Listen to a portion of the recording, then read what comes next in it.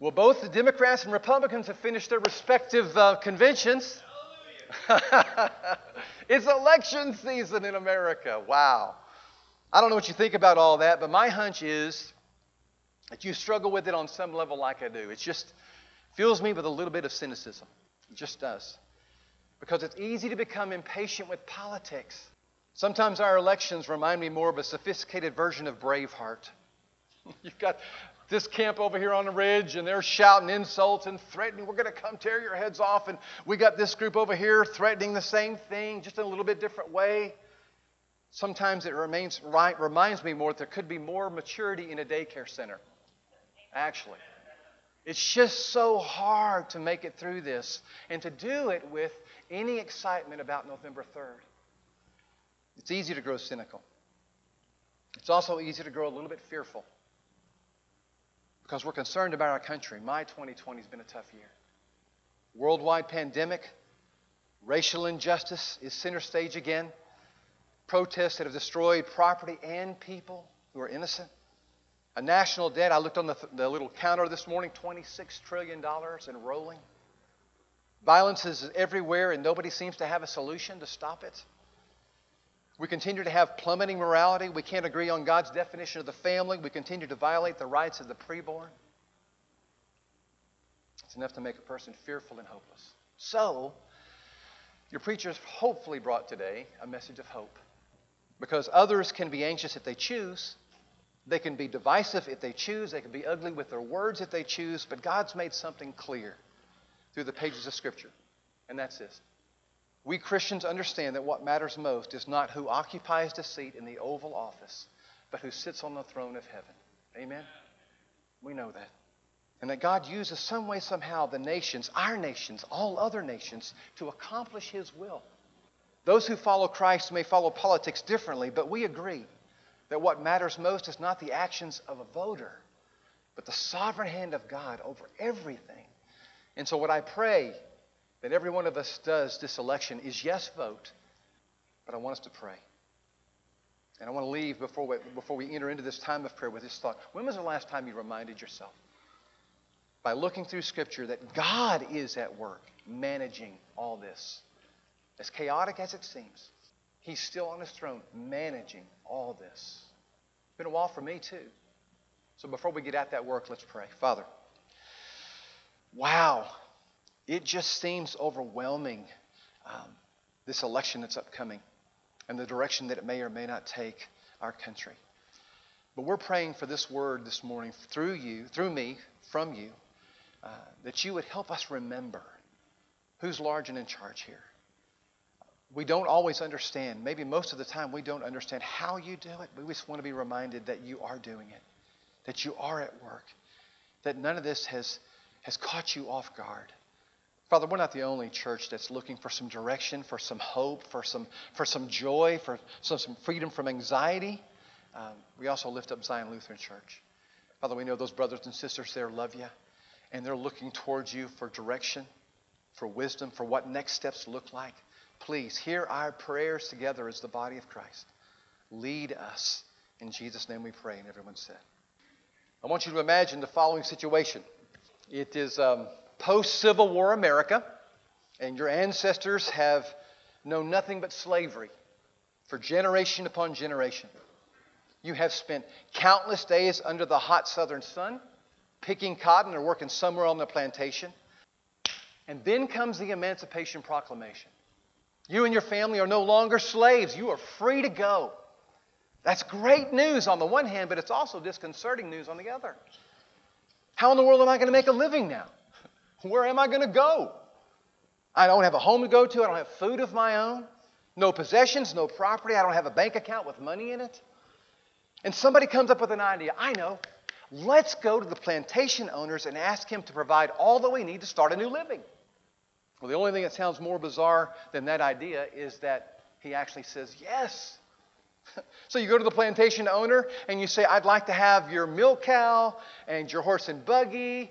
How about some food for a month, pots and pans, and a few of those clothes hanging in your closets? And he says, sure. Help yourself to anything you need. And if you have any need for anything else, I'll get it for you. Now, that sounds bizarre on the one hand, but also some of you are already way ahead of me. That also sounds vaguely familiar, like a story that's central to God's story in His Scripture. Because you remember the story of the nation of Israel. They were slaves in Egypt for 400 years.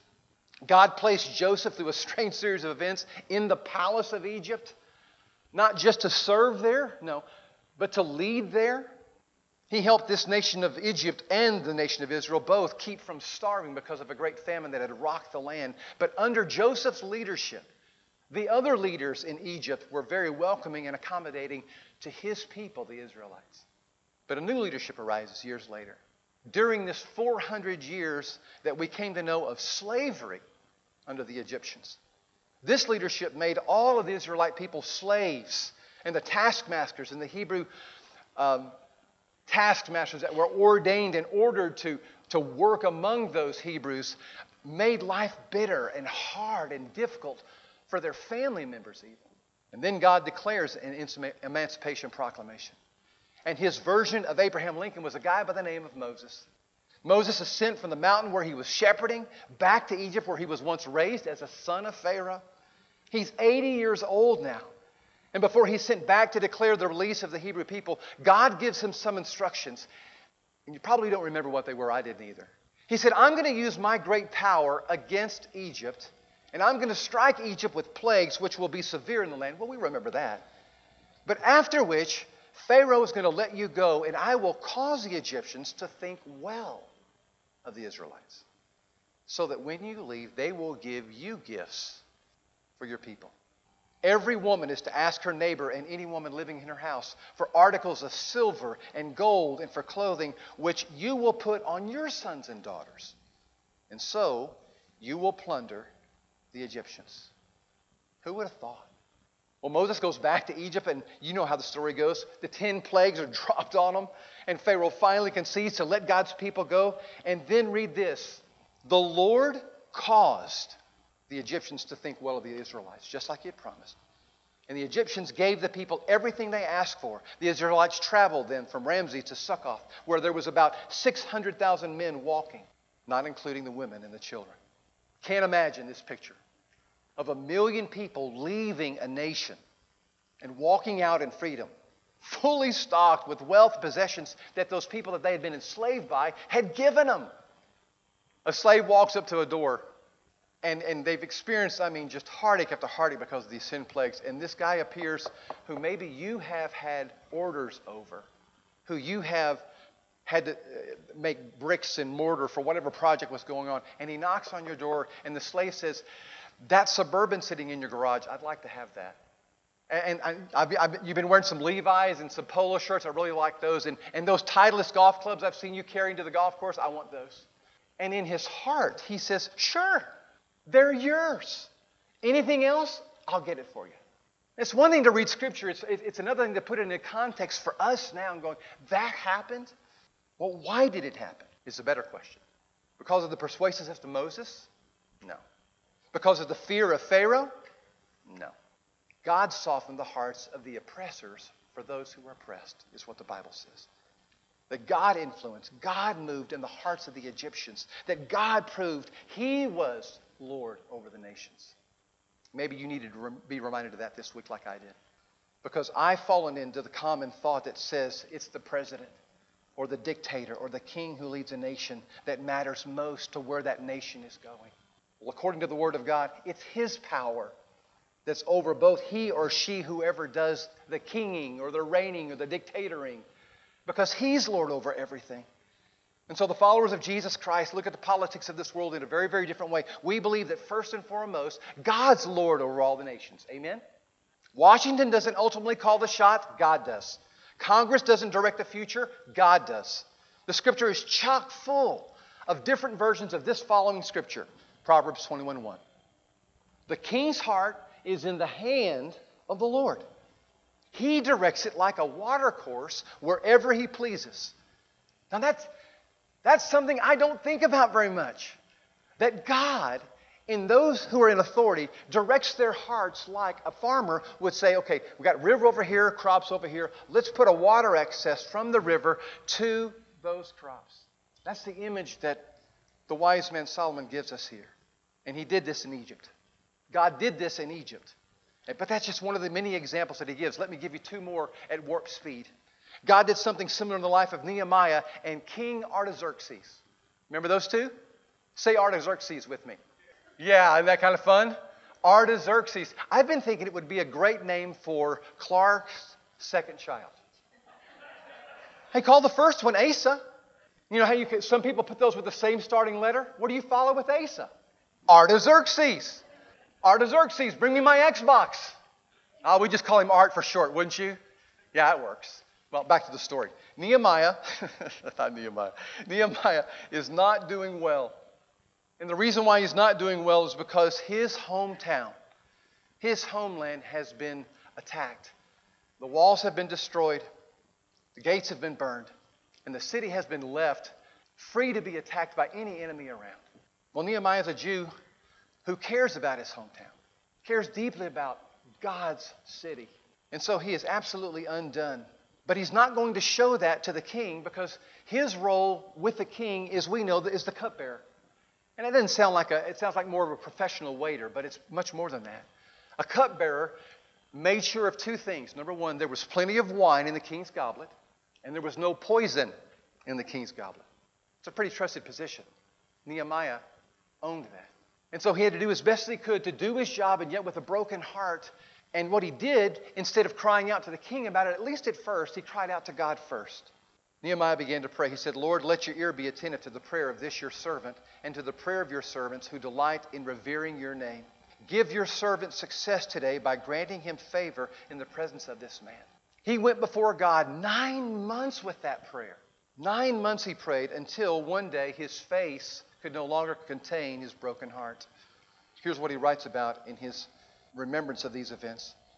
The king said, or he had said, I have not been sad in his presence before. And so the king asked me one day, why does your face look so sad when you are not ill?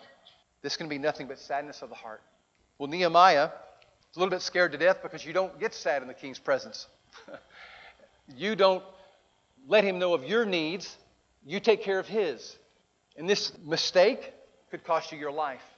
But in the boldness that I'm assuming that God's given him, because of what's about to take place in the king's heart, he says, can I tell you what's going on? How can I be happy in your presence when my hometown lies in shambles? When the walls have been destroyed and the gates have been burned and it's made it vulnerable to the enemies of the land.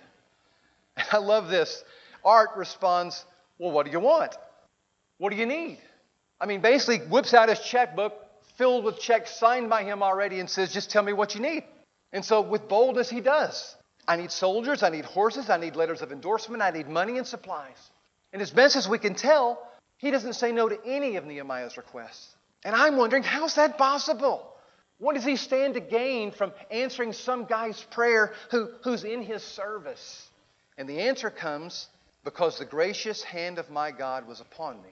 The king granted my request. Because God had softened the king's heart towards the need. That's how the need got answered. God does that? Yeah. Another example, Daniel, young man who also was serving in Babylonian captivity because of God's wrath that he poured out upon his own people because of their disobedience. The nation of Israel has a lot of their folks taken away. Daniel is one of the young, upcoming, just really pushers, movers, and shakers of Israel, and he finds himself into the court of the king himself. Well, there's a guy that's over these young men and basically is in charge of what they eat, where they sleep, what they wear, what they study. And Daniel goes to him one day and says, listen, this fatty food that we're eating, man, it's just killing us. We'd like to not eat the king's food. Well, that doesn't seem like too much of a huge request to us, just a little dietary request. Until we find out in chapter 1 and verse 10 that this request could cost this man his life if it goes south. The official says yes to Daniel's request. And the official's taking his life in his own hands if this doesn't work. Why would he do that? For someone who's been captured. And I love this. There it is. God caused the official to show favor and sympathy to Daniel. I don't think about that truth in my daily devotional life very much. God caused the official to show favor and sympathy to Daniel. Why did he say yes to him? Because the God who operates through leaders changed and softened this guy's heart while he was in the oversight of Daniel. Last example, This one's going to be one of those that you go, that's not in the Bible, is it? But it is. Exodus chapter 34, verses 23 through 24. God says, 3 times a year, all of your men are to appear before the sovereign Lord, the God of Israel. I will drive out nations before you and enlarge your territory, and nobody will covet your land when you go up these 3 times a year to appear before the Lord your God.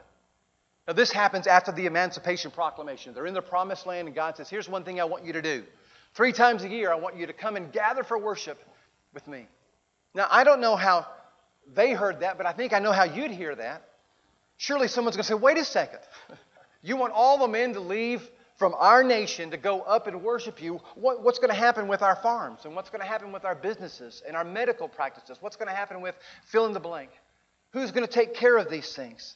But God puts their hearts at rest by saying this: no one's going to covet your land when you go up. That's why I had that emphasized there.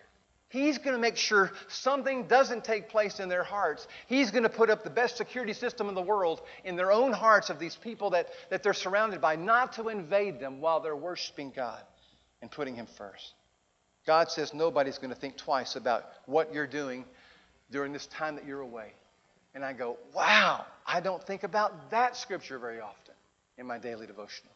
For His purposes, for His glory, God moves in the hearts of men and women everywhere to achieve His purpose. Now, let's just tally this up. Help me out here. Who prompted the Egyptians to give supplies to the former slaves? God did. Who prompted King Art to grant Nehemiah's request to refund the rebuilding of the wall in Jerusalem? God did. Who prompted the official of the Babylonian court to grant Daniel's dietary request? One more. Who watched over the lands of the Hebrews who left their farms and places and businesses to go gather to worship God? God did, God did, God did, God did, right? Well, I add another one to this. God does. God did, God did, God did, God did, but God does.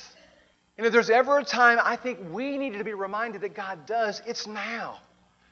It's now. David believed this so much, he included it in one of his songs when he said this: the Lord, the God of our ancestors, are you not the God who's in heaven? You rule over the kingdoms and over the nations. Power and might are in your hand. Nobody can withstand you. Hadn't read that one in a while. That's not just an Old Testament promise, it's also a New Testament. Here's what Paul says to the Roman Christians: for there is no authority except that which God has established. Let me read that again. There is no authority except that which God has established. The authorities that exist have been established by God, for the one in authority is God's servant for your good. I think that's important to remember, because if I've heard it once this week, I've heard it at least 20 times over the last couple of weeks, and I know maybe you've heard it too. Maybe you've even said it, something along these lines. If President Trump wins this election, our country's going down the tubes. If Joe Biden wins this election, I'm telling you, our country is going down the tubes. Really? Really? Do you think heaven's waiting with bated breath to see if we're going to have to go to mail-in ballots? And will the Postal Service really get it right? Do you think God's having to assuage the angels at night, saying it's going to be okay? It doesn't really matter who's in the office November 3rd. Does one really think that the God who sits on the throne cares all that much what elephants and donkeys think? I didn't think so either. So let me remind us, church, let others be anxious. Let others get their lives tied up in knots. Let others hang their lives in the who's going to be the president in the Oval Office. Here's what God encourages us to do. We live in a democracy where our vote counts, and so here's what I think I can ascertain from His Word that I'm supposed to do in this democracy. Number one is take my choices seriously. Have opinions. Express those opinions. Some of you even will campaign for those opinions and those candidates. Maybe even run for office yourself. And because we have a voice in God, we as Americans vote. If anybody votes in this country, it ought to be Christians. Because we do our best to make our voice, whose hearts have been given to God, known in this political system. But here's what we don't do. We don't freak out. We just don't freak out, along with the rest of the country. What we don't do is use our words, as we've seen the last 2 weeks, for demeaning and deriding other people. We certainly aren't deceptive. We use our words to build up and to be constructive, all the while living in, remember, it's out one of the books out here that we're going to be studying again, in peace. Because we know that regardless of who sits in the Oval Office, what matters is who sits on the throne of heaven. How many nations has God seen come and go? How many kings has He seen stand and fall? How many presidents has He sworn into office and then see them leave office? He's not troubled. And because we trust in Him, we're not troubled either. Let me be personal about this. I love living in America. I do. I love that I can take for granted the freedoms that I enjoy every single day for the men and women who've given their lives for me to do it. But you know what? I love being a citizen of the kingdom of God more. I do. God has my ultimate allegiance. He's whom I pledge my allegiance to. You see, I'm living in history today, but what's going to happen very, very soon is that I'm going to be looking back as my time of living in America, having been something that I was very grateful for, but being most grateful for, I'm alive in the new heaven and the new earth. And that's going to happen sooner than we know. What do we do in the meantime? All the things that I mentioned a few moments ago, but here's the one thing God says, I want to make sure you do. Been holding on to this one for last. One assignment that we've all been given, that it's a command. It's not even a suggestion for the eternal citizens of heaven. Here it is. We pray. Enough already with thinking that's the last resort. It's our first response. We pray. And I mean we pray. The scripture contains the words of Paul written to a lot of folks who are walking in Christ, but I love the ones, me particularly because of what I do, that he writes to Timothy.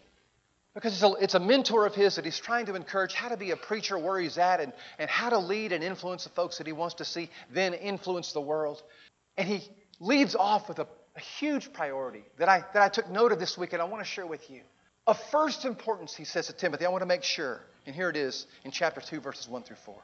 I urge you then, look at this, first of all, that petitions and prayers and intercession and thanksgiving be made for all people. All people. And who are those people? Well, the kings and those in authority. That we may live peaceful and quiet lives in godliness and holiness. This is good. And it pleases God, our Savior, who wants all people to be saved and to come to a knowledge of the truth. God reminded me of that this week. To this preacher, in this place, for these people. Urge them to make prayers and intercessions for all people, but especially for those in leadership.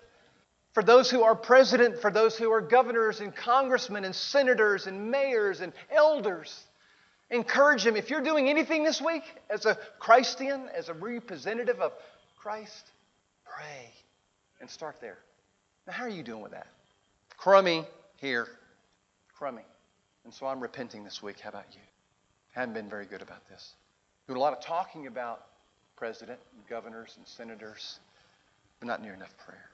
And God says, I just want you to start there first. A Christian says, oh, if I only knew the will of God. And Paul says, read Timothy, pray. It's the first thing that you need to do. It's in my will first as you pray, especially for those who are in leadership. That's where you start.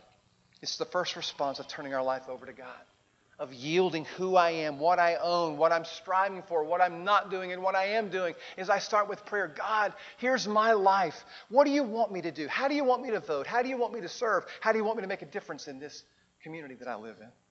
So if you're a Republican disciple, you pray. If you're a Democratic disciple, you pray. If you're an independent, you pray. If you don't know who you are, you pray. This is a blanket assignment, a global assignment given to all Jesus followers. And I just want to say this also as we're being personal. I don't know how it all works. I don't. After 38 years of helping to lead churches, not just be a part of one, I don't know how prayer works. I just know it works. I sometimes don't understand how it doesn't seem to work. How when I take my heartfelt prayers to God and I'm earnest about them, there are outcomes that aren't anything like what I've prayed for. But I keep coming back to, if someone tells me to pray who predicted his own death and resurrection and pulled it off, then I'm going to listen to anything else he encourages me to do. And one of them he encouraged me with his life was to pray. With his words, yes, but more with his life. That my number one assignment as a Christian is to be in prayer. So here's 3 things I want you to join me in prayer until we get to November 3rd, okay? Here they are. Number 1, that God would unite our country. That God would unite our country. Aren't you just tired of all the yang, yang, yang, yang, yang? I am. All the heartbreaking ugliness that's coming out, us against them. God, please unite us. And where we need to make changes in our government, how we government, please help us to do those wisely and timely. Number 2, will you strengthen us? We're tired. We're weary with this COVID stuff. I mean, life was difficult enough before this got dumped on us. And so please help us have resolve to get up the next day and to say, this is a day the Lord has made, and I am going to rejoice and be glad in it. Help us, Father, have that resolve to serve, even though we're tired and worn out. Help us to be sacrificial with that. Number 3, and also will you help appoint and anoint whoever needs to be in that Oval Office for the next 4 years. Father, we want what you want. So please, we're asking you, let your perfect will be done. Now, that's a little acrostic if you happen to notice as this building. It says USA. Isn't that cute? Well, let's make it even cuter, all right? God, please help us unite. Please help us strengthen, be strengthened, and help us appoint and anoint, all right? Help us unite, help us strengthen, be strengthened one another, help us be a strength to one another, and help us appoint and anoint who this next person needs to be that sits in that Oval Office. Is it going to matter if we pray those prayers? Here's what 2 Chronicles 2:14 promises. If my people who are called by my name will humble themselves and pray and seek my face and turn from their wicked ways, I will hear from heaven and I'll forgive their sin and I will heal their land. I think God's trying to say our honest, heartfelt prayers matter today, but also for history. And again, let me say it again. I don't understand how prayer works, how some of these heartfelt prayers don't go and get answered the way that I hope that they would be. But I want to say this in regards to that because I didn't say it a while ago. If there's anybody who gets that, because I've got a brother right now who's begging for his wife's life, for a miracle to take place, and for her to be saved from her cancer. If anybody gets, if God says no to that, it's Jesus, who on the night that he was about to face the cross, begged God to remove this cup of suffering from him. And you know what God said? Can't. That his long-term plan of grace superseded Jesus' cry for short-term mercy. So I don't understand how prayer works. I just know God says it does. And the answers are up to him. My job is to make the requests. Amen? So let's go make some requests that God would unite us. Unite us, that he would strengthen us, and that he would help us appoint and anoint the person who's supposed to be in that office. Jesus taught me that with his life. Remember? He was forever getting up to a mountain to go pray. He was always saying, okay, before I choose these 12, I got to go pray. When the disciples asked him, of one thing would you teach us to, it was not to preach, not to heal, but to pray. And so he taught him how to pray. When he goes and turns over the tables in the temple, and he is so upset about what's going on in his house, he says, I'm doing this because my Father's house is to be a house of preaching. No, he doesn't say, my Father's house is to be a house of healing. No, it's to be a house of giving. No, he says it's to be a house of... Now, we don't have a sacred building anymore, set aside and set apart. We have sacred people who've welcomed the Holy Spirit into their lives because Jesus has cleaned them up through the blood that he gave us on his cross. How's your house of prayer lately? Mine's not been so good. And so I'm repenting today. And if you need to do that with me, I invite you. And if you're here today and, listen, you really haven't cared about what God wants for your life and what God wants for this country because it's been about you. Man, we would love to see you today baptized in the Christ, placing your lordship in him, trusting that he can absolutely free you from every sin in your life, fill you with the presence of his Spirit, make sure your name is written forever in the Lamb's Book of Life. We're here to serve as much as we can, but we're here right now as a family to remind ourselves it really doesn't matter who sits in that Oval Office because of who sits on. Father in heaven, we come to you this morning, and we're just saying enough already for ourselves, not of anybody else, but enough already that we've made prayer a last resort in regards to this upcoming election. Not just for the president, but for senators and mayors and city council people. We realize you put authorities in our life, God, to help create a greenhouse where we can grow and thrive and where we can share the gospel so that others can grow and thrive. And so we're asking this morning as a family, would you please hear our prayers to unite us, strengthen us, to appoint and anoint someone to sit in that Oval Office here over our country. And we're going to trust you with the results, but we're asking because you've asked us to. We're making that our first priority. And Father, we're also, on behalf of my brother Art, I want to come again and I want to ask you because you said I can come to you in my time of need. Our brother would love a ninth inning miracle to save his wife. Please hear our prayers. We would too. If you choose to do something else, we pray, Father, for the strength and the peace to be able to live in that decision, knowing that our sister full well immediately is going to be completely healed, whether you do that in this life or the next. But we ask this morning for the miracle. Thank you that we could. Thank you that it matters. We bring all the faith that we can muster. You said it only took a mustard seed. Well, we're bringing what little seed we've got. And we're asking, God, help our country. And particularly today, help our brother Art. Please watch over Pat as she mourns the death of Ronnie and begins a new chapter in her life. Father, we're asking that you help her believe that there's still some great chapters for her to write. That through your help and through your power and your strength, there's some things that she can do here in this world. You've left her here for a purpose. Help her to believe that. Be strengthened by that. And Father, we've got a lot of people in our church right now who are struggling, who are looking for their way, wondering what next steps should be. You know their prayers quietly. You know what they are. But we come together in the name of Jesus Christ, believing what you can do matters more than what we can. So please hear our prayers, and we ask them through Christ. And everyone said.